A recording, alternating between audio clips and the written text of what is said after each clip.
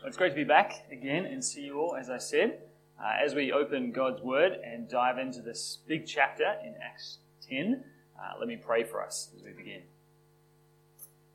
Father, we thank you that you've spoken to us through your Word. We thank you for Jesus.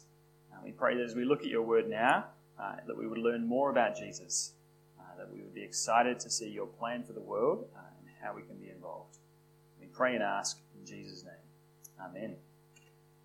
Well, do you ever find yourself looking down on people who are different to you? I got to confess, I sometimes find myself looking down on Americans. Sorry if there's any Americans in the room, because I've got a bit of prejudice against Americans. They're just a little bit strange, I think. They talk with a funny accent, a little bit nasal. They eat funny food like pumpkin pie. They have some weird religious celebrations like Thanksgiving. They're just a bit odd. Now, I've never actually been to America and seen many Americans in real life. Most of what I know about them comes from the movies, to be honest. And if I met an American, I would probably smile on the outside, but on the inside, I'd be looking down a little bit. Now, to be honest, my prejudice against Americans isn't really that serious. I do love them. They're okay. God bless them. But it is easy to look down on people who are different to us, isn't it? Maybe you see someone who is from a different culture or religion and they dress differently, maybe they speak differently, they eat different food, and you just find them a bit strange and you find yourself withdrawing from them a little bit. Have you ever noticed yourself doing that? Well, do you think God is like us? Does God prefer some people over others? Does God look down on some people? Just think about some of the countries in our world today. For example, on the one hand, you've got a country like America. They're often called a Christian nation. Every bit of money printed in America has the phrase, "In God we trust," on it. All the politicians in America love to finish their speeches, "God bless America." On the other hand, think about a country like Iran. Its official name is the Islamic Republic of Iran. It's a Muslim nation. They hate America. Does God have a favorite? Does God prefer one of these countries over the others? Or think about some other countries. You've got a country like China, 1.4 billion people, huge nation. Its economy is exploding. Its name in Chinese means the Middle Kingdom. It's the center of the world. And then you've got a country like Africa, also over 1 billion people, but struggling in its economy with lots of war and famine and issues. Does God prefer one of these countries over the other? Well, that's part of what our passage is going to answer this morning.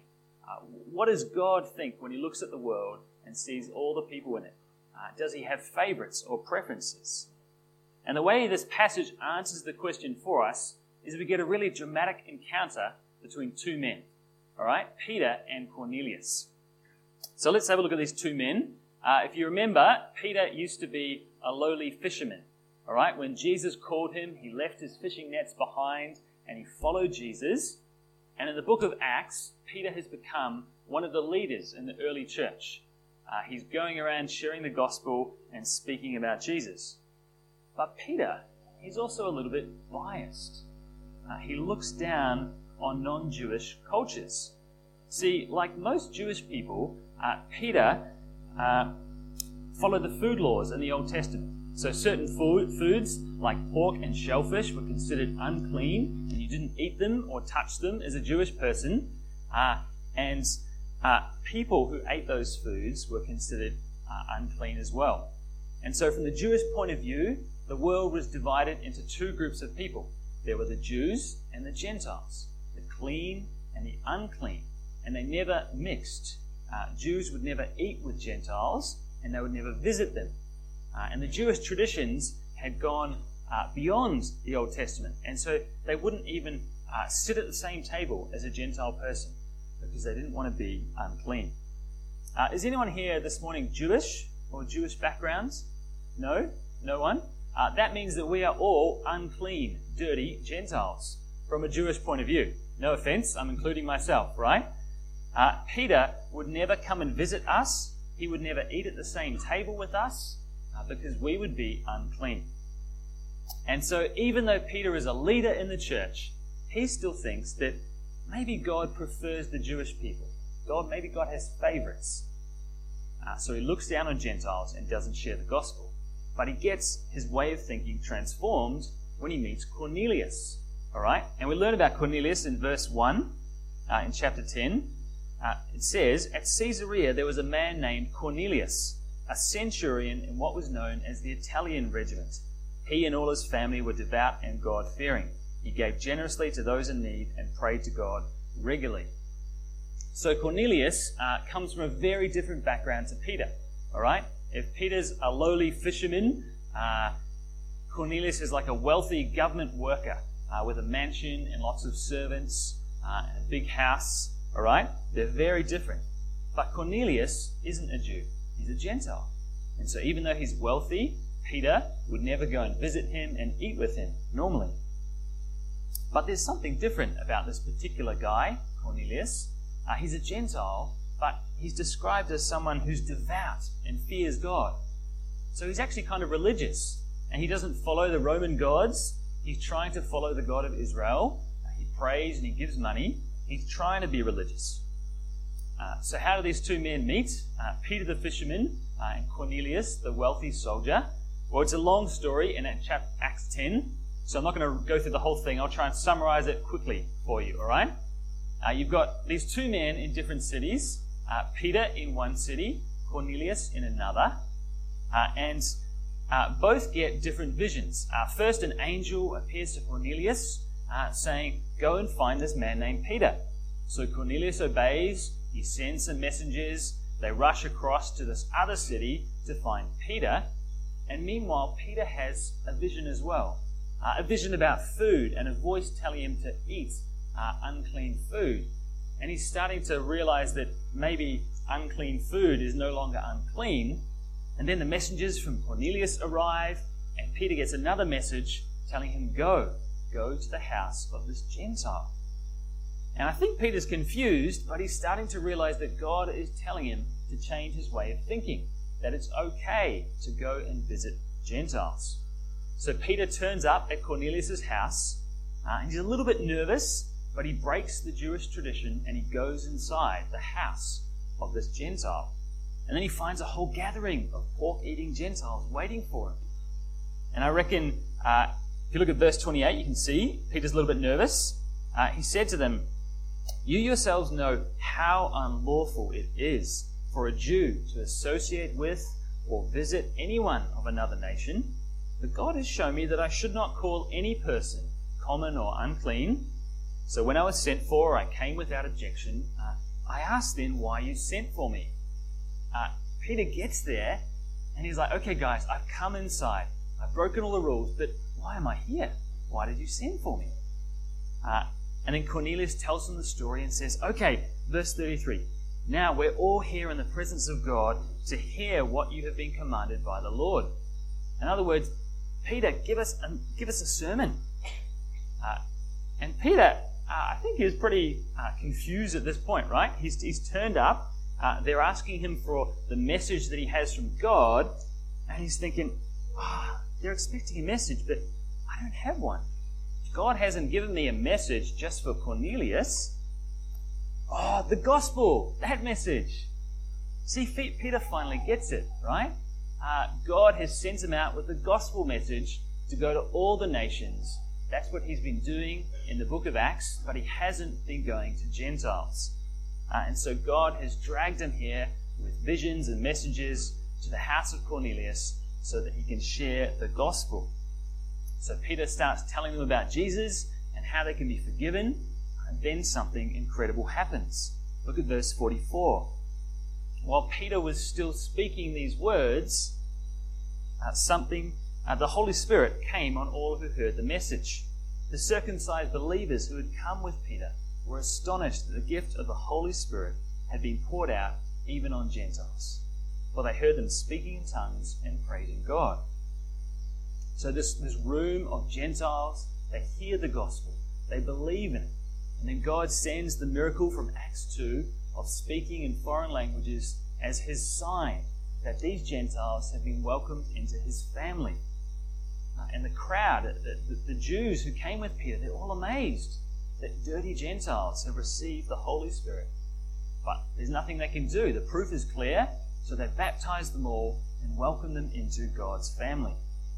And then Peter and his friends actually do something even more shocking. They stay the night at this house and they eat together with these Gentiles. Maybe Peter even has bacon for the first time ever. All right? This is such a radical thing that in the next chapter, Acts 11, all the other Christians, the Jewish Christians, when they hear about Peter eating with these Gentiles, they send messengers saying, "What have you done? How can you do this?" Because they don't get it. So that's how Peter and Cornelius meet, and Peter gets his way of thinking transformed. What is this here to teach us? Well, I think there's three big things we can learn here about God's mission, all right? And the first is God's heart for mission. This is the big lesson that Peter had to learn, and you see it there in verse 34 when Peter starts to speak. He says, verse 34, "I now realize how true it is that God does not show favoritism, but accepts from every nation the one who fears him and does what is right." So Peter thought that God had favorites, that God preferred some people over others, but now Peter has got it. He understands that God is not like us. God doesn't have favorites or prejudice or bias. God doesn't prefer some countries or cultures over others.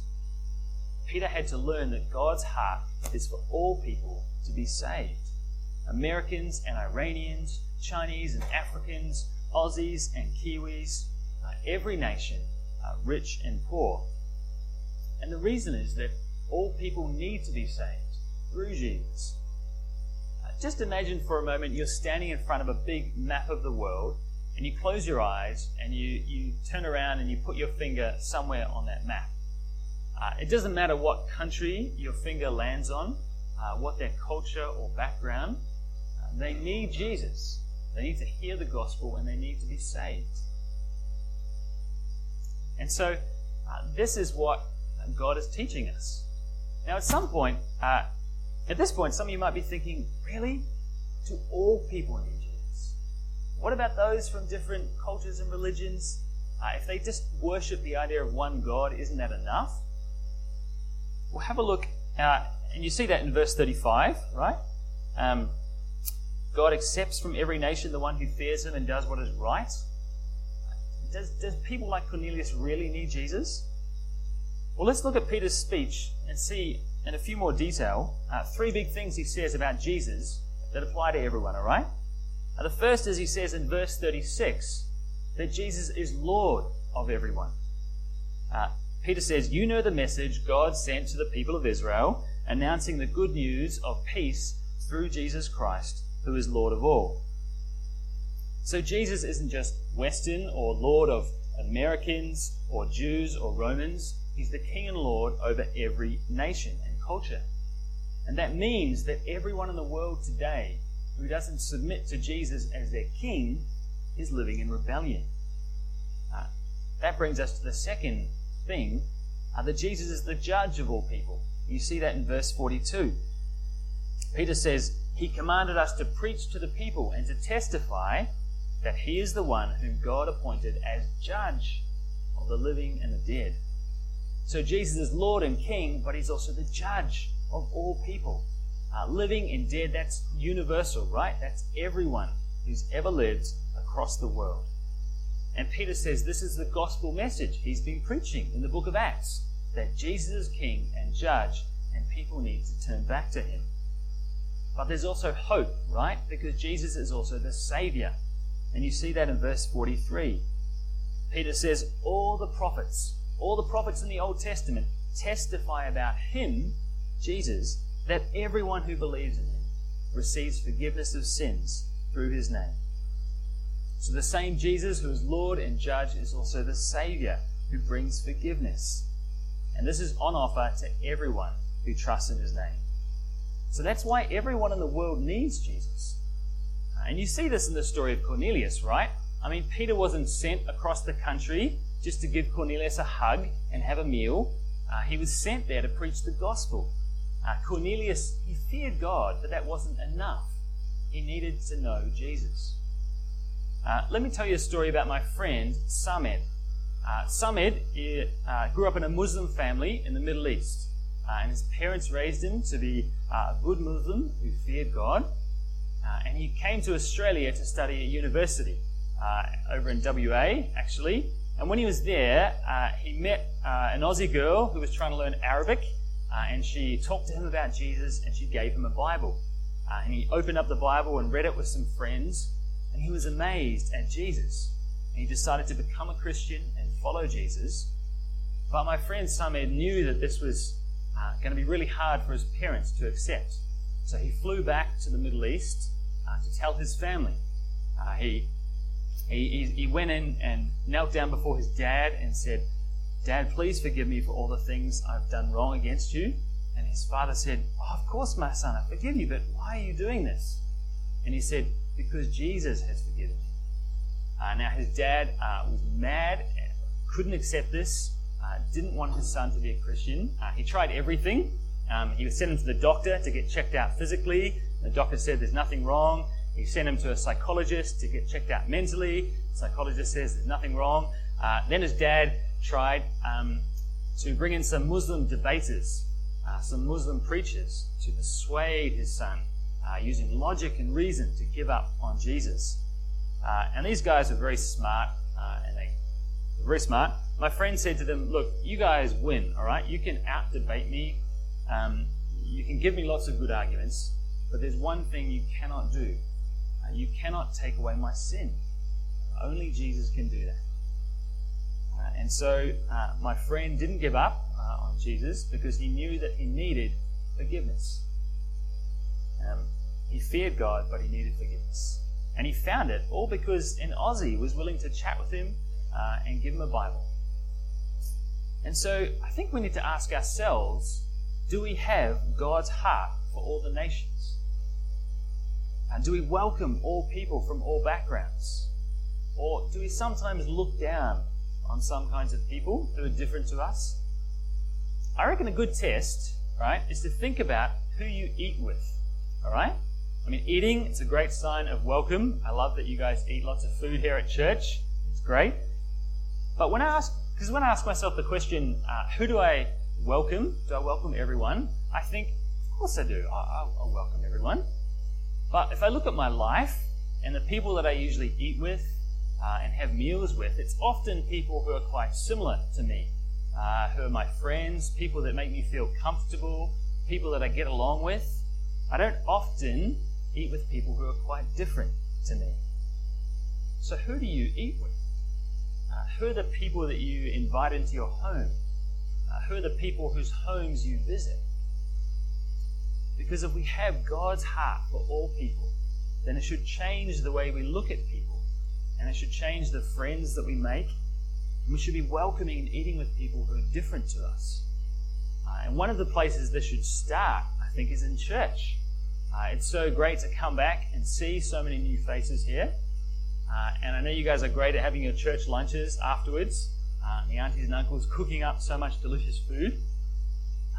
But I wonder, how often do you invite each other into your homes? Not just your friends, but the people at church you don't know so well. People that you maybe don't automatically hang out with. Because the gospel changes our hearts, I think, to welcome and love people who are different to us. And what we see with Peter and Cornelius is this isn't just about being kind to people. It's a good thing, but it's actually about sharing the gospel with people. God wants us to welcome all people because if we don't, we're actually turning people away from the gospel. So that's the first big lesson from Peter and Cornelius, for us to have God's heart for all people. Secondly, we also see God's plan for mission here, right? Did you think to yourself, man, that was a really complicated way for Cornelius to hear the gospel? I mean, there was messengers and visions and traveling across the country. Why didn't God just talk directly to Cornelius and tell him a message about Jesus? That would have saved a lot of time and hassle, right? But that's not the way God usually works in the Bible. When you read the Bible, you keep seeing that God chooses to work through ordinary people. In the Old Testament, he raises up Moses, he gives them a message and sends them to the people of Israel. When they stop listening, he raises up prophets and gives them more messages and sends them to the people. Again and again, God gives his word to people to speak it. And it's the same thing in the New Testament, right? Do you remember what happened when Jesus rose from the dead? He didn't appear on a world tour, visiting all the major cities of the world. You can see in verse 41, Peter says, Jesus didn't appear to everyone. He only appeared to the eyewitnesses, and then he sent them out to speak the message of his death and resurrection. And that's what's been happening in the book of Acts, right? Christians go out and speak the gospel message about what's happened. And the exciting thing is that when God's people do that, when they go and speak God's word, well, incredible things happen. That's what Peter saw when he spoke the gospel to these Gentiles. Let me tell you about my own experience as an atheist, all right? I didn't grow up as a Christian, and I first came to church as a skeptic, wanting to argue with Christians, reading the Bible to find verses that I could argue with. But a year later, I found myself getting baptized and promising to follow Jesus for the rest of my life. What happened in between, right? Did I get a miracle or a vision?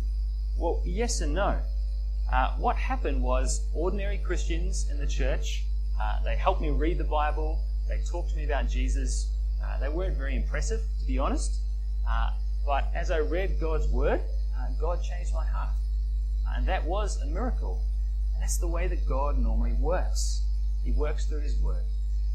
So God's plan for the world to know Jesus is not about writing in the sky. It's about ordinary Christians like you and me speaking the message about Jesus.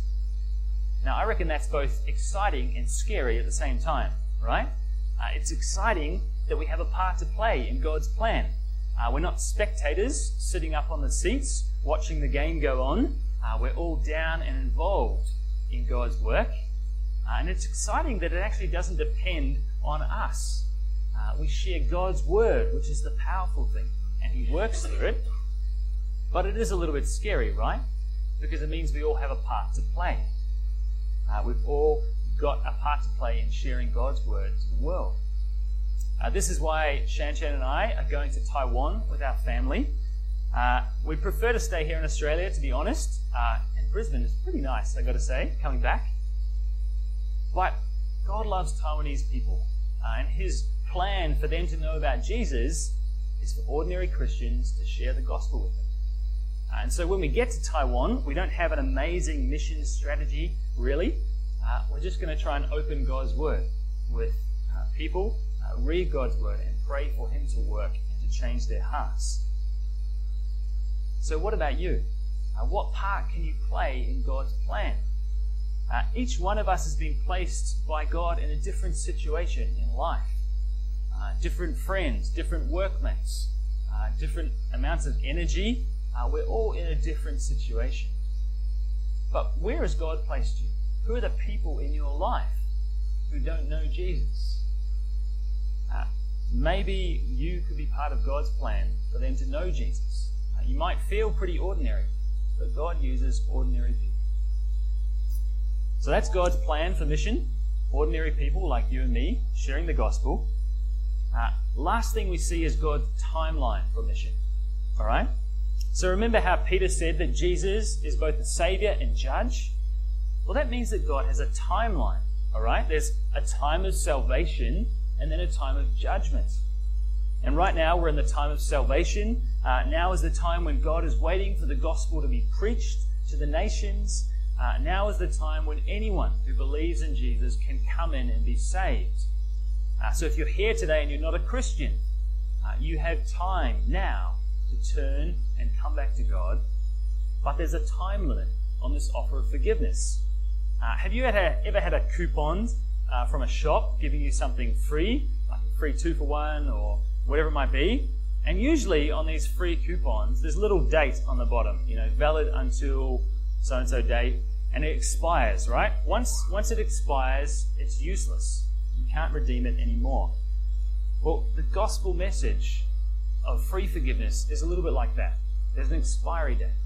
It's going to run out. It won't last forever. Because when Jesus returns, it'll be too late to turn and surrender. Acts chapter 17, verse 31 says, God has fixed a day for Jesus to return. All right, there's a day set in God's calendar. We don't know, but we know it's coming. And when that comes, the time of salvation will be over. I've got a cousin in New Zealand who's just finished up high school, and she's heading over to Spain for a gap year to do some teaching English, and she's really excited. And so she's booked her flights, it's ready to go, and she set up a website countdown timer, right? So she punched in the date, and you can go to this little website, and it counts down in front of you. 42 days, 10 hours, 9 minutes, 13 seconds, and you can watch it counting down. She's really excited, and her mum just cries all the time thinking about it. Well, there's a countdown clock like that for Jesus' return. There's a day coming, and the clock is counting down. We don't know when it is, but we know it's set. It could be this year, it could be next year, or it could be next week. And what this means for us, friends, is that mission is urgent. I reckon we find this so hard to believe when we're here in Australia. On a sunny day, in Brisbane, it's hard to believe that this world is broken, isn't it? And the judgment is coming. It's easy to think that this life is going to last forever. But God's countdown for Jesus' return is ticking. And when it runs out, that offer of free forgiveness will end. So just think again about the people in your life who don't know Jesus. Don't keep putting off talking to them. I often tell myself, I'll just get to know them a bit better before I talk about Jesus. It's easy to put things off. But why not choose just one person? When you get home tonight, pray for them. Maybe invite them over for a meal sometime in the next week or two. And pray that you can have opportunities to share Jesus with them. Because we know God's timeline. We know God's plan. So let's wrap up. What have we learned from Acts 10? We've seen that God's heart is for all people to be saved. All nations, all kinds of people. And so our heart should be the same. We've seen that God's plan is ordinary people, like you and me, sharing the gospel message. And we've seen God's timeline, that there is a countdown clock, that time is short. And so we need to share the gospel now. So friends, next time you see someone who's different to you, maybe you're chatting with someone at church, or you're walking around in your neighborhood, or at work, or at uni, why not welcome them warmly? Not just smile and nod, but actually get to know them. Maybe invite them over and share Jesus with them. Because that's God's heart for the world. And would you pray for us as we head to Taiwan as well? Pray that we can share Jesus there, and that God will work and bring more Taiwanese to know Him. Let's pray.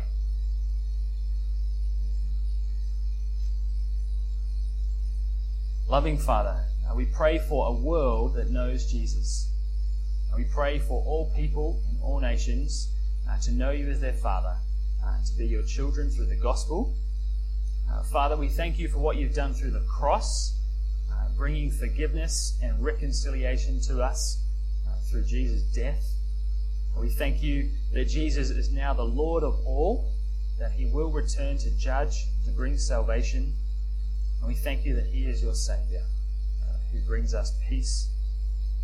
Father, we are so quick to often look down on and avoid others who are different to us, but we know that you are not like us, that you love all people.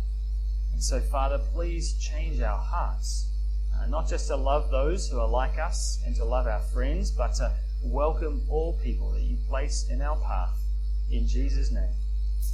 And so, give us courage, we pray, to share the gospel, to speak of the hope that we have, to open your word with people. And we pray, Father, that we would see the urgency of the time we live in, that we would use the time you give us on this earth wisely to live our lives for you and to share the gospel with others.